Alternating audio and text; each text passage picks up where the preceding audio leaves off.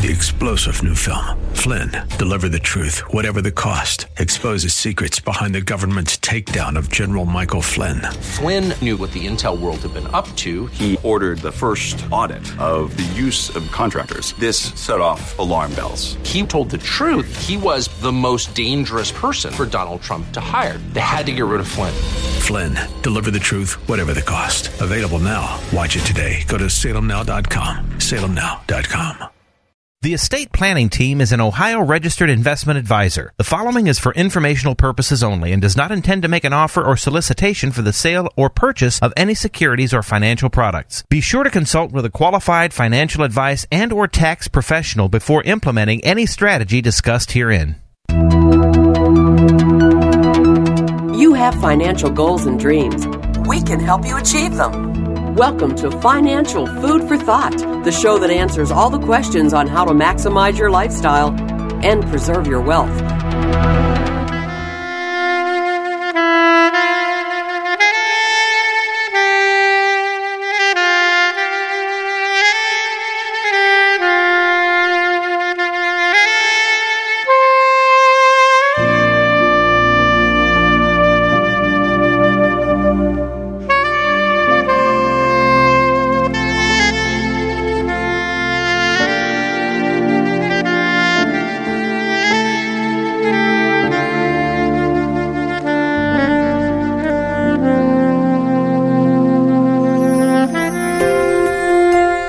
Good morning, everyone. You found Financial Food for Thought. Got Mark Donnelly.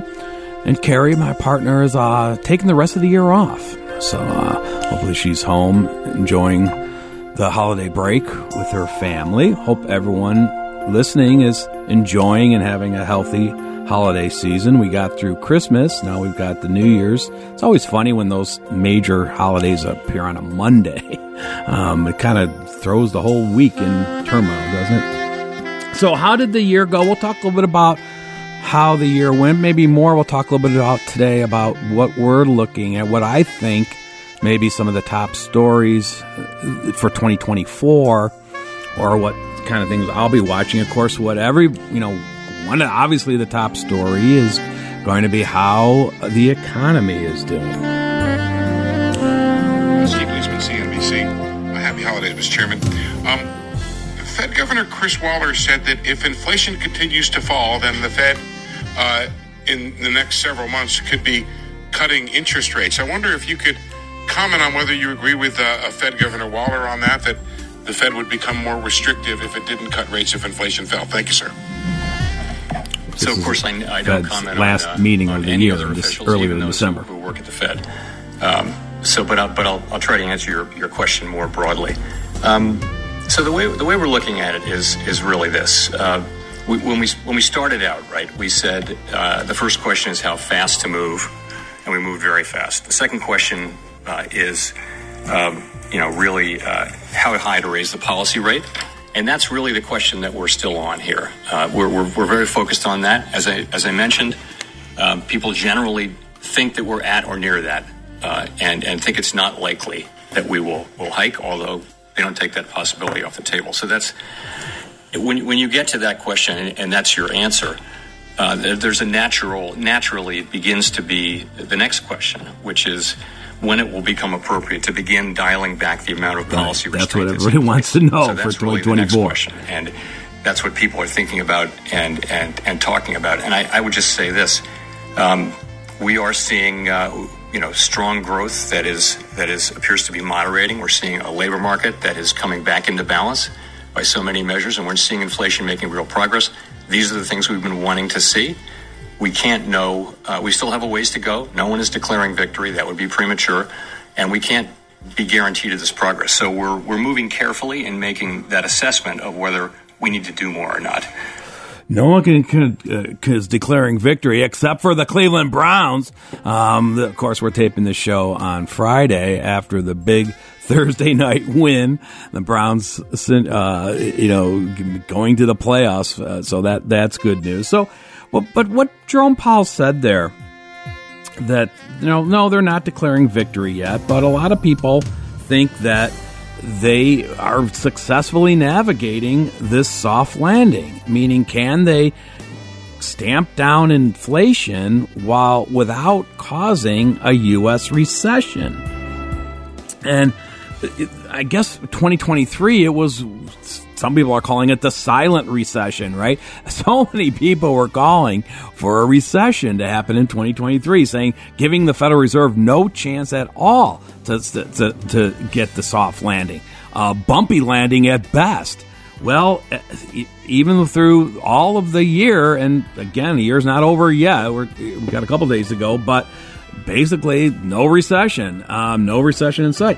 So, and really looking at the indicators, a lot of people don't think there's really a recession around the corner. So, I mean, staying with the Federal Reserve, so looking at their major projections, they have the FOMC committee and all the members, and they all kind of do their own vote, so to speak. In other words, they all kind of put in their 2 cents worth, and then they look at a consensus. They look at the high end, the low end, the medium consensus, and things like that. So what are they seeing going into 2024? Well, first, of course, interest rates, the federal rates. He had mentioned that, they raised it, tremendously from really, 0% up to 5%. That was the fastest pace of tightening, I think, since the 1980s. And so we're going to end, they're thinking that probably end 2024 at about 4.6%, down from the current. So basically that would represent about 3 25 basis point cuts during the year. Then they're saying by the end of 2025, they would get the rate down to 3.6%. And then by the end of 2026, they would get the rate down to about 2.9%. So, and what is that important to you at home as well is if you're banking that you still think you're going to get your 5% CDs for the next 2 to 3 years, that's probably not going to happen. You may want to lock in those now while you can. How about one of the other indicators of recession is growth, GDP, right? So we're going to end 2023 probably around 2.5% annualized for the year. And the Fed does think that's going to be lowered next year in 2024. They think it'll be down to about 1.4%. But even 1.4% positive is still a mile away from negative. Remember, one of the unofficial or official definitions of recession is when you have 2 consecutive quarters of negative GDP. And it doesn't appear that that's going to happen. You could look at unemployment. It's another leg that that's an economic and that's one of their mandates, right? The Fed's mandates. So, right, they're thinking that probably it's going to end up at about 3.8% at the end of this year. By the end of 2024, about 4.1%. And then we're back to inflation. So inflation this year, probably around 2.8% when we're all said and done. They're projecting that in 2024 would be down to 2.4%. Then they're saying that they've not moved off their projected target of 2%. That's still their goal, and they expect to get there by 2026. That's where a lot of people don't think that that's possible, but that sets up. So we'll see. So far, although the Federal Reserve they're the first ones to say we're not claiming victory yet, we're not cutting rates yet, we're still leaving on the table of possibly raising rates. It seems like they have not been proven that they're incompetent by any stretch of the means. So that leads into what is the Fed's Goldilocks outcome for 2024? A play on the 2024, meaning that could you have 2% GDP, 0% recession, 2% inflation, and the final 4% unemployment, 2024. 2% GDP, 0% recession, 2% inflation, 4% unemployment. So do you believe in the 2024? We'll see. Just other things too. when we talk about what's going to be happening in 2024, the year of it, is it, are we going to be more of the FOMO? Remember, the fear of missing out. And that's what I was talking about for the last couple of weeks on this radio show program, is that this Fed pivot party, meaning that the Federal Reserve will start cutting rates. Some forecasters believe there will be 6 interest rate cuts next year in 2024. I think that's a little aggressive. I don't know if it's going to be that much, but in any case, the idea that this year was the big worry about recession. A lot of people sat out in the sidelines in cash. A lot of people are still going to, stay in cash because they don't believe it. But other people at this point now are going to, are you going to be subject to the FOMO, the fear of missing out? Don't look now, but as of yesterday's close, the Dow Jones was up about 13.77%. Gold's matching that. Gold's up about 13 to 4% year to date.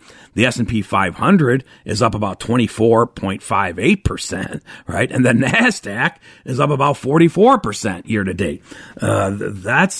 So now you're going to jump in, right? At perhaps new highs of all those indices. That's typically what a lot of Americans do. It's that fear of missing out. It's also kind of another acronym that I think we'll see, we've seen it in the past, and I think we'll continue to see it in the future, is TINA, right? TINA. That's when there is no alternative. TINA, right? Now, that's the idea that, it's not only that maybe you're saying it's time for me to get my sideline cash back into something, because my sideline cash, the interest rate's going to be going down. It's not going to be going up anymore. But also, that's that fear of missing out. I want to get back into the market because the market's reaching all new time highs. I don't know if that's a time to get in, but whatever. But it may be even more than that. And the TINA is, I have to buy the Magnificent Seven.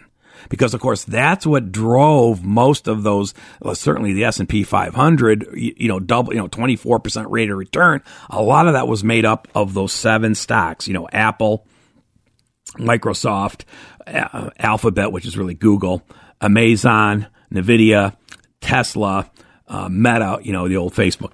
So those 7 stocks, and so that's that TINA, is that maybe all you do is buy those 7 stocks? Well, this is the issue. Any professional investment advisor, that's not what we do at the estate planning team, but any professional investment advisor, that's what they're going to, they're not going to recommend that. They won't do that. They just won't do it.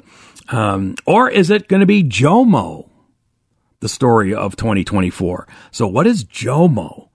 JOMO is joy of missing out. So what is this concept? So this is the concept that this persistent inflation has now affected the Americans. Maybe not the most wealthy, maybe not even the upper middle class, but maybe the upper middle class, certainly the middle class and below. It's that there's one statistic I saw that was amazing, that they're saying that U.S. household savings have fallen from a record $2.1 trillion in 2021. That was after all the helicopter money was dumped on everybody's laps. Okay, to around about $190 billion as of June of this year. So we went from 2.1 trillion to 190 billion. That's some revenge spending going on. And that's what, drove up the inflation. That's what drove up, but that's also perhaps what saved the economy, at least in America, that kept the GDP engine, running. But now that money is all gone. Right. So back to the JOMO theory, the joy of missing out. They're saying that 2024, there's going to be a lot of people who are going to have to cut discretionary spending. They're going to not be able to travel.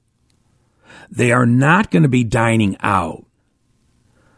They're not going to be buying, Taylor Swift concert tickets. Okay, they're going to be looking for more entertainment, much more cheaper entertainment at home.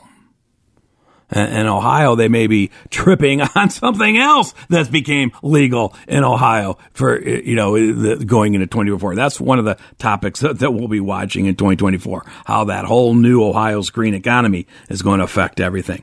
So that's just so where do you stand on that? Are you part of the JOMO group? Are you part of the FOMO group? Are you a believer in the Federal Reserve, that they've navigated this soft landing and everything's fine? Are you more concerned that no, the worst is yet to come and I better get prepared? So you're listening to Financial Food for Thought, brought to you by the Estate Planning Team. My name is Mark Donnelly. I'm the president of the company. Carrie, my co-worker, my co-owner in the estate planning team, is home with her family celebrating the holiday weekend.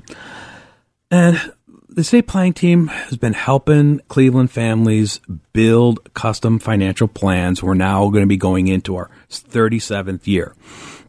And over those decades, we have certainly helped our clients get through hard economic times.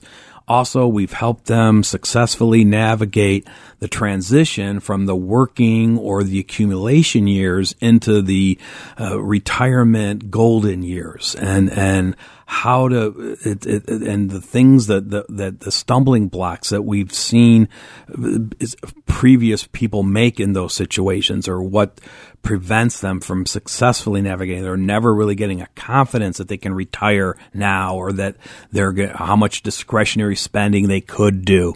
So that's what we try to help. How much risk do they need to take on with their nest egg to be okay in retirement? Those are all things that we help families and our clients work through. And it's the idea of learning the financial planning discipline. It's not the idea that you run a Monte Carlo analysis once and you take the 37-page printout and stick it into a sock drawer and never to see the light of day again. That's a problem I have with those types of plans, is that it's not really, it doesn't really become a working tool for our clients. And I know that because when new clients come to get us or come to see us, and that's one of the questions we ask them: have you ever tried to build a detailed plan, a formal plan? And they said, well, my investment guy ran me a Monte Carlo, and my first question is, well, what decisions did you make based off on that? And typically the answer is really, I get crickets. Because they said, well, I don't know. And when I drill down and say, well, what assumptions were made in that? And it goes downhill from there. So I think more the idea is what the financial plan needs to give you the peace of mind that you're going to be okay. It's a tool. It's a tool to be managed. It's not something you do once. We always joke, by the time, we print out the plan, it's outdated before the ink is dry on it. It's that car that my clients told me they weren't going to buy this year, that they call up and said, where do I get the cash to buy it? I'm buying it this weekend. Or maybe it's a new home, or maybe it's, that my daughter, who was never get married, just came home with an engagement ring. It could be any of those situations. It has to be we're very active planners at the estate planning team. If you would like more information about our firm, you can visit our website. It's financialfoodforthought.com. Just the name of our radio show. It's just simply financialfoodforthought.com. On there, you'll find financial articles, calculators, mortgage calculators you can play around with. You can also link to our radio show podcast. So the radio station keeps a good bank of our shows. And you can get to those 24/7 at your convenience. You can use them like a tape recorder. You can speed them up. You can slow them down. You can stop it, restart it, and what have you. So that's a great way if where the show airs on Saturday mornings at 9 a.m. But if that's an inconvenient time, you can always go back and listen to the podcast. Or you can just come in for a free, no obligation consultation. And that you can sign up for that on our website, financialfoodforthought.com, or you can simply call us. Our home phone number is 440-239-2090. That's 440-239-2090. 888-203-2090. Just leave a message. We'll be back in the office on Tuesday after the holiday, and you can schedule, and we can do those consultations, those free consultations in person. Or we can do them over the phone. A lot of individuals got used to doing things over the phone during the pandemic shutdown years. And we're also, again, we're in the flu season and things like that. And we'll soon be into winter driving. We know White Christmas this time, but, we know it's going to be flying soon. So we can still get those consultations, and we can make, help you even over the phone. So you can always call us at 440-239-2090. I mentioned this last week, and I'll mention it again just because I got a couple questions during the week, and it has to do with if you're Cuyahoga County and the property real estate taxes. They extended the due date, this year. That usually the due date is January 26th, but the county treasurer's office has extended that next year, soon, 2024, to February 15th. Okay. They also mentioned, tax bills can be paid online. You can pay them over the phone, or, snail mail, the old fashioned snail mail, or you could actually go in person and show up, and they'll be more than willing to take your money in that situation. So anyways, you can if you want more information, you can call them directly. Their line is 1-877-738-1212. All right. So what else do we want to talk about for 2024? Well,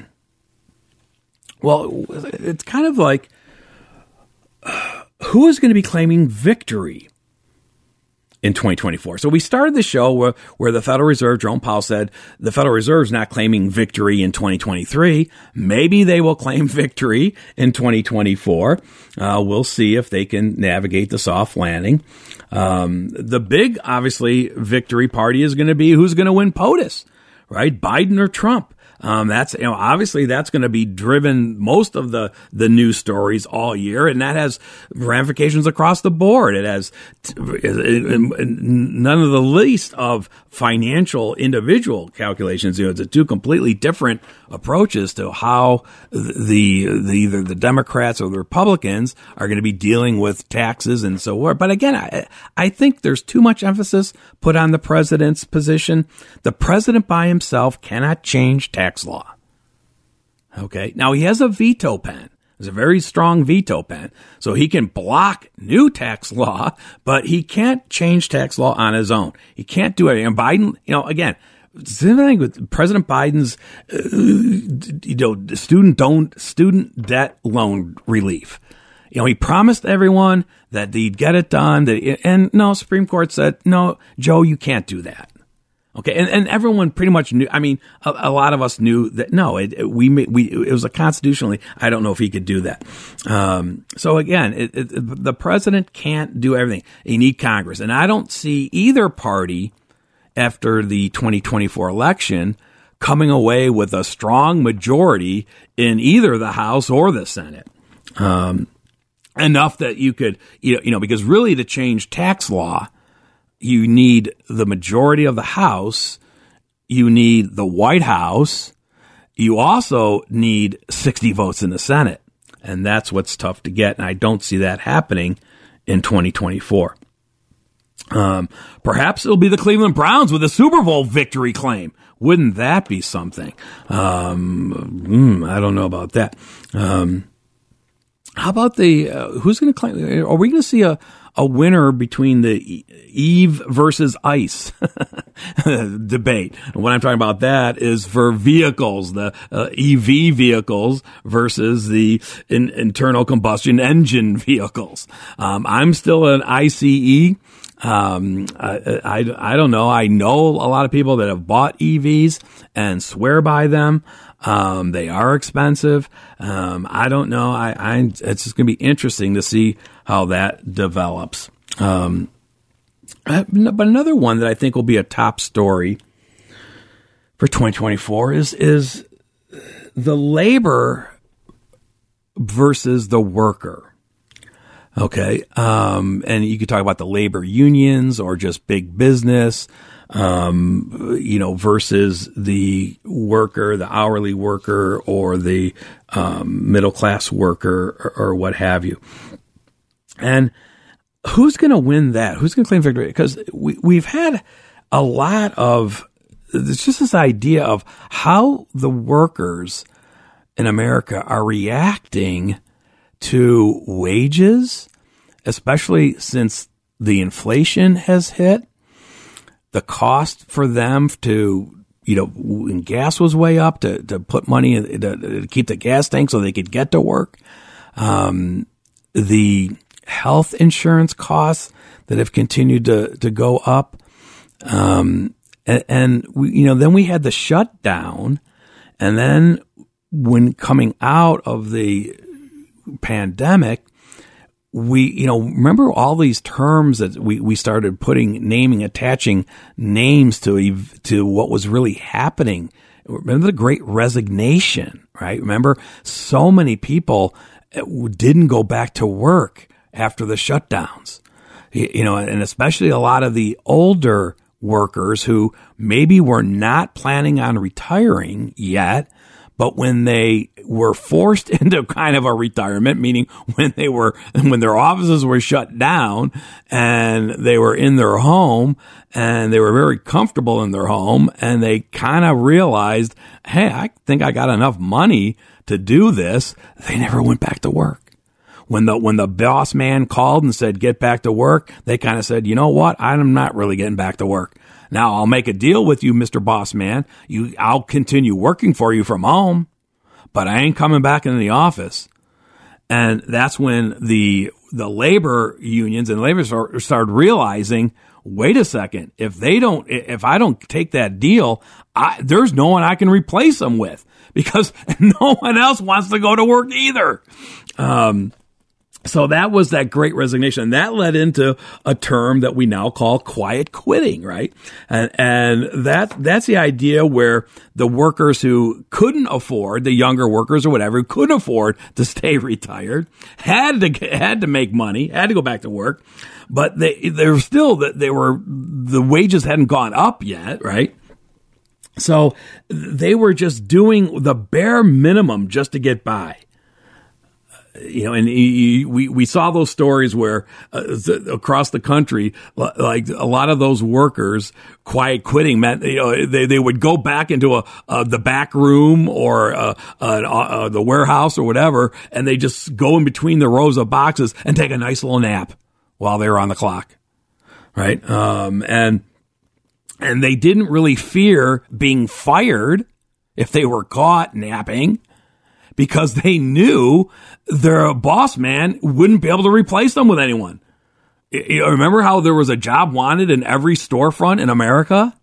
And so that was the quiet quitting, we called that. Or it was also then it turned into another term that we call career cushioning. Okay, so career cushioning that was kind of like the practice where, yeah, maybe the individual went back to work, okay, but they also realized that because of this employee shortage, maybe the competitor across the street would actually pay them more than what their current employer is paying them. So they were on the lookout. They were lining up for their next job while they were still working for the old guy. Okay. And they weren't, they no longer had incentive to do star work for the current guy because they weren't planning on staying with that company anyways. They were looking towards the future. Okay. Now, so then that led to a more recently a term that became known as coffee badging. So have you heard of this one? Coffee badging. Coffee badging. And those are the individuals that, like I said, they really didn't want to go back to the office. They were happy with the company and they'd love to continue working for them, but they'd love it even more if they could just stay at home and do it. But the boss man said, no, you have to come in. Okay, you have to show up. We have to have meetings. And Zoom isn't doing it. And, we got to get, or the thought process was Zoom wasn't doing it. It wasn't personal enough as those individual employee meetings.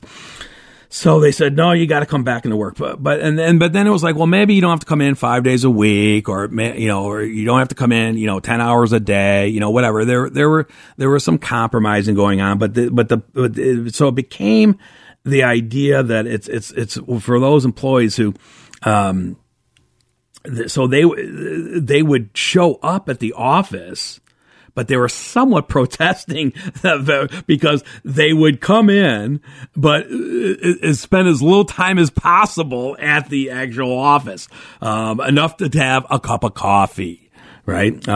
Show their face, or and do a badge swipe to prove that they were there.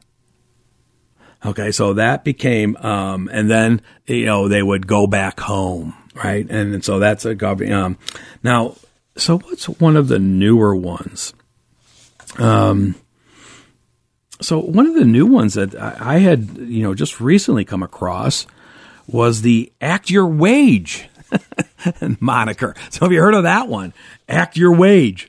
And it's the idea that, that the employees, who were, maybe they were quiet quitting or, the ones that were in the bare minimum Mondays trend. Remember that? So the bare minimum Monday trend was like, pretty much self-explanatory. They would just, you had to show up for work on Monday, but you really didn't get a whole lot accomplished. It was some of a protest, some of whatever that, in fact, that I think there's been a lot of Bare Monday, in Cleveland Browns history fans and the fans in their history, after a Sunday loss. But anyways, but out of that is a group now called Act Your Wage. And it's kind of like the latest message, where the American workers are sending to their bosses as a way to express their career concerns and push back against burnout. Okay, so the trend of Act Your Wage is the mindset that the amount of effort employees put into their job should directly align with their pay. Okay, as one expert, or Robert Half, executive, said, it seems the main consideration for employees wanting to act their wage is to implement boundaries aimed at protecting their own work-life balance and to not overwork themselves to a point that affects their quality of life. The kind of the burnout, and we certainly back to bring it to our clients or our new client or clients coming into us. That's a lot of what we hear. They're coming to us because they're saying, Mark, I just can't do the rat race anymore. It's not that I hate my job. It's not that the pay is that bad. It's just that I can't do it anymore. I can't do the 60 hours a week. And they just have to get out of that. And so a lot of times the solution for that individual is what we call a scaled down employment. And some of our clients were successful in negotiating that, after the shutdown, when they kind of liked the idea of living from home, they kind of gave that alternative to and we suggested that. Said, well, just don't quit. Have you tried the scaled down approach? And they're like, what's that? It's like, well, go to your boss and say, hey, here's the choice. I'm either quitting or I'm willing to work, half the time, and that half the time is going to be from home. And you negotiate that. And a lot of our clients were able to successfully negotiate that. Now, of course, that's a very individualized but it's back to the idea that the boss man knows that they had no way of easily replacing that individual if they just walked out the door. So these are all things, but that's what our planning process can help you. It's to say, if you need the confidence to know that if you do try to scale down, or sometimes call that encore career, or completely retire for good, do you have enough in your nest egg to make your plan last until what's your peace of mind, whether that be age 85, 90, 95, do I hear 100? All right. So what are some of the other stories I think we'll be watching or making shock lines in 2024? Well, here in Ohio, how could we not mention the passage of Issue 2 and the legalization of recreational marijuana? And I think we're just scratching the surface of what this law is going to do to life in Ohio. Ohio being the 24th state, and I'm surprised that they were in the first half of the states that did approve recreational marijuana, them being the 24th. And it's just, there's so many pathways that this is going to go down. I mean, just some recent stuff. Well, first, no one even knows how it's going to be sold and where the storefronts are going to be, whatever. I'm not even talking about that, but just sidebar issues. How about, did you see the issue about the drug sniffing dogs and they don't know what to do with them? So the passage of Issue 2 has created a quandary for local police departments that use canines trained or imprinted to detect odor of marijuana.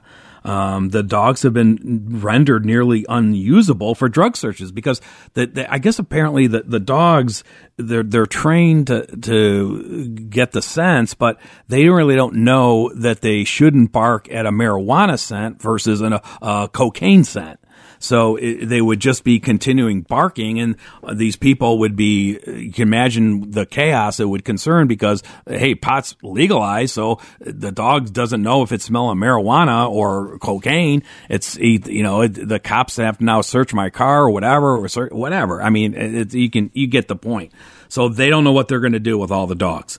How about, speaking of police, a lot of the police departments have to make a decision on whether that they will continue to use marijuana as a blackball to get hired into a police department.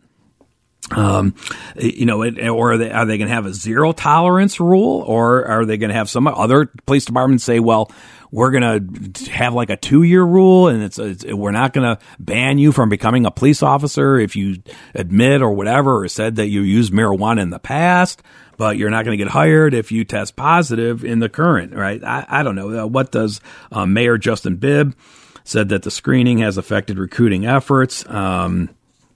But he's saying no, they're not going to eliminate that for police officers, firefighters, or EMS workers. So it's and then of course you could talk about the health risks. And so there was a recent because most of Americans would vote for legalized marijuana. It's kind of making that pretty clear. As a matter of fact, a recent Gallup poll is showing that 70% of Americans, including 64% of people 55 and older, favor that such legalization. It wasn't that long ago, when they first started asking that question. It was back in 1969. A little bit of pot smoking going around back then. Of course, sound engineer Eric doesn't remember those days, but I certainly do. But only 12% of Americans at that point in 1969 were in favor of legalizing marijuana. And then by 2013, the support jumped about 58%. And that's the time, right around when Colorado and Washington were the first states to approve it. So we'll say that. But also the doctors, the health industry is saying, yeah, we've got problems though. So older adults who use marijuana but don't smoke tobacco were at higher risk of both heart attack and stroke when hospitalized. In addition, people who use marijuana daily were 34% more likely to develop heart failure. Okay, so it's still, it's not a very healthy thing to do. And how much are we going to have more problems with that, especially if with the legalization at age 21, you start using it on a daily basis? It's just, we'll see. And we'll see, of course, how the dollars generated help the Ohio economy. Another issue that I think is I'm bringing it to life for 2024. It's going to be what experts are now calling the peak 65. And so what is that idea about? That's the idea that in 2024, more Americans will attain age 65 than any other time in history.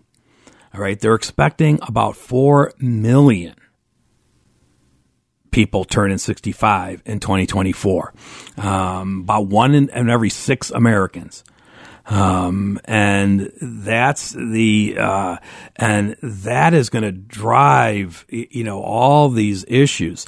And that's why we're seeing so many new clients coming to us with those questions, Medicare, 65 eligibility, required minimum distributions, all those issues as they reach these milestones, the gray Tasami, they're calling it, right? And it's leading to, we're also realizing that there's this, the senior wealth gap, because a lot of those people turning that age are going to be just fine, and there's a lot of them that aren't going to be fine. And that's where we're saying don't get caught up in the averages. As a matter of fact, there was a recent study and saying, well, what is the, if you look at the age range of 60 to 64, okay, what is the average net worth in this country? And this may shock, it kind of surprised me. So the average net worth in the age range 60 to 64 in this country is $1,675,214. Now, that's why I say, who cares about averages? Because you might not have 1.6 million in your net worth. Maybe you've got twice that. But the idea is, now if you could look at the median, and the median is kind of saying, the number in the middle, and that's way below the 1.6 million. This is the wealth gap. But the median net worth in the age range 60 to 64 is about 394,000. Okay. Now, as a side note, that's net worth. So that does include your house. All right. Now it would also subtract your mortgage if you have one. But part of maybe why that average or medium net worth and that age range has gone up is because we've seen, in the last couple of years, the real estate values go so far up. So that could be part, obviously that is part of that. And then if you want to look into the next, they break down age range 65 to 69. Not a whole lot different. Average net worth, 1.8 million. Medium net worth, about 394,000, about the same number. So that's kind of, but yet there's also studies that are saying that a lot of people, even at those numbers, maybe you do have a $1.6 million net worth, but the idea is you don't feel wealthy. Okay. And so are you suffering from what the experts call money dysmorphia? The believing that you don't have enough regardless of how much you have. And we've been talking about that on this radio show forever. Because we always say it's the number one fear that people coming into us have is the fear of running out of money before life. You've all heard that term before. And it's true. And people, shake kind of look at me sideways and say, "Oh, Mark, sure. You tell me that somebody who's got a couple of $1 million in their nest egg is really worried about running out of money in retirement?" I'm like, yeah, they are. And a lot of that has to do with the, your lifestyle creep, the idea that as along the way, as your wage base increased, you also increased your lifestyle. Okay. And by increasing your lifestyle, it means that, and that's why sometimes one of the things we find, we call it the 1 more year syndrome, where the idea is that you have the individual who really wants to retire, get out of that rat race, but they're making so much money. They're at their peak earning years and they've got their job down pat, and they don't necessarily hate their job. But they're also wondering, I'd really kind of like to retire. I think I got enough to retire, but the money is so good. Mark, I'm just going to go 1 more year. So then we get ready for them to retire the next year. We update their plan. We show them they can retire next year. And then we get to the end of next year, and guess what? They didn't retire. And we're like, well, what's the deal here? We showed you can retire. We talked about you retiring. Last year, you told me just 1 more year. And they said, Mark, I'm going to retire next year. You get the point. So there's a lot going on there. But if you see, that's the benefit of having a detailed financial plan, customized for what your goals, your objectives, and you can make it as conservative as you want. Now, we also say you also make it realistic. You need both those parameters. I mean, you can make a very conservative assumption. For example, you can say, Mark, I'm never going to retire. Well, that's certainly conservative, meaning that you're going to get a paycheck for the rest of your life. But I don't know how realistic that is. It's still the number one reason why people do retire before they're planning is for health reasons. And sometimes those sneak up on you, or those are hard to at some point you just can't physically do the work. And the longer you're projecting your retirement after whatever you think today's normal retirement date is, 65, 70, somewhere in between there, the longer you say you're going to be working beyond, let's say, age 70, the more of a chance that your health is going to prevent you from doing that.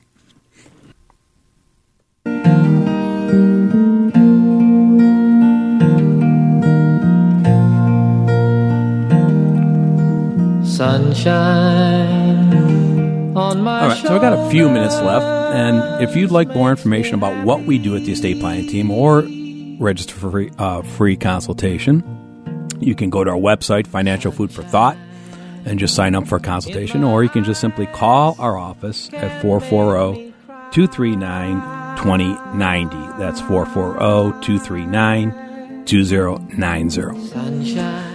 And I just want to take the last few minutes to wish everybody and thank everybody for supporting the estate planning team, now going into our 37th year and many, many years on the radio. And maybe I can help you with, if you're trying to come up with some New Year's resolutions. Now, actually, it's not my idea. Maybe we'll use Matthew Kelly's, in his book, Resisting Happiness, where what he did was he interviewed hospice nurses, and he wanted to know what some of the people who were dying, what they had wished they had done differently in their lifetime. I wish I had the courage to just be myself. I wish I had spent more time with the people I love. I wish I had made spiritually more of a priority. I wish I hadn't spent so much time working. I'd sing a song. I wish I had discovered my purpose earlier. I wish I had learned to express my feelings more. I wish I hadn't spent so much time worrying about things that never happened. I wish I had taken more risks. I wish I had cared less about what other people thought. I wish I had realized earlier that happiness is a choice. I wish I had loved more. I wish I had taken better care of myself. I wish I had been a better spouse. I wish I had paid less attention to other people's expectations. I wish I had quit my job and found something I really enjoy doing. I wish I had stayed in touch with old friends. I wish I had spoken my mind more. I wish I hadn't spent so much time chasing the wrong things. I wish I had more children. I wish I had touched more lives. I wish I had thought about life's big questions earlier. I wish I had traveled more. I wish I had lived more in the moment. I wish I had pursued more of my dreams. So Matthew Kelly writes about these are the regrets of people who ran out of time. Now, I played John Denver's number one hit from the early 70s because along the line I read original, sometimes fans write comments on YouTube or whatever of the videos that they're watching, and one of the fans wrote in based on this song, who they just heard it for a while, and they said, "It was my grandmother who was living her final days. And as we were saying goodbye one night last week, I noticed the day's last sunlight sneaking through the blinds. Remembering that this was one of her favorite songs, I fired up the video and started singing it to her. She immediately remembered the words and sang along. Knowing that her mind and body were at peace for 5 minutes was a beautiful way to conclude our evening. And while I have decades of wonderful memories, I'll always cherish those blissful 5 minutes." Almost always. And I think that's maybe where, we can talk about money, you can talk about politics, you can talk about wars. Almost always. But maybe we also have to think about what these people were thinking about when they knew they were out of time. Sunshine. And that's my parting thought for everyone. I hope everybody has a healthy and successful new year.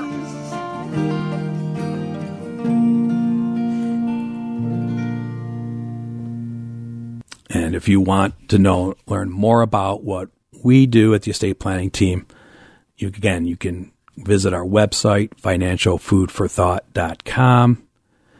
You can call us. Our phone number is 440-239-2090. That's 440-2090.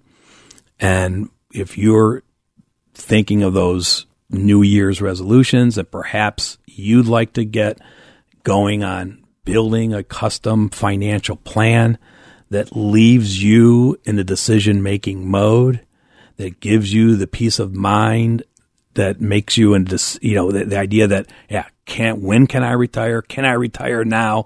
Can I buy that new house? Can I help my grandchildren with their college education? Do I need to protect? Am I going to be dealing with an older parent who has to end up in a nursing home or elder care situation? Is that going to be a financial burden on me? These are all things that the baby boomer generation, peak 65 next year. 4 million of you are turning 65 next year.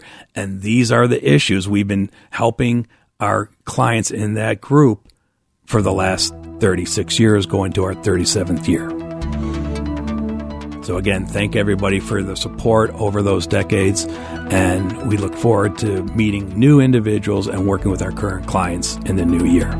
Have a good weekend, everyone.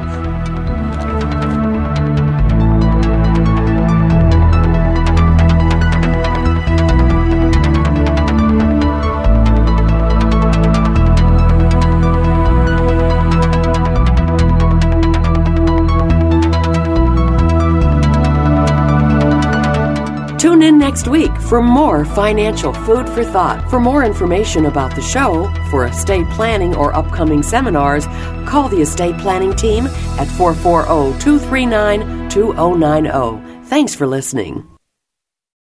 3-star General Michael J. Flynn, head of the Pentagon Intelligence Agency, knew all the government's dirty secrets. He was one of the most respected generals in the military. Flynn knew what the intel world had been up to. He understood its funding. He ordered the first audit of the use of contractors. This set off alarm bells. The explosive new documentary, Flynn, Deliver the Truth, Whatever the Cost, uncovers the facts behind this scandal. Flynn told the truth. He was the most dangerous person for Donald Trump to hire. I find out the worst enemy that I'm going to face in my life is right here in America. They took my assessment and they wanted me to change it. And I was like, I'm not changing it. They had to get rid of Flynn. With in-depth interviews, archival footage, and never-before-seen personal records of the man behind the headlines. I just felt like I was drowning. Flynn, Deliver the Truth, Whatever the Cost. Available now. Watch it today. Go to salemnow.com. salemnow.com.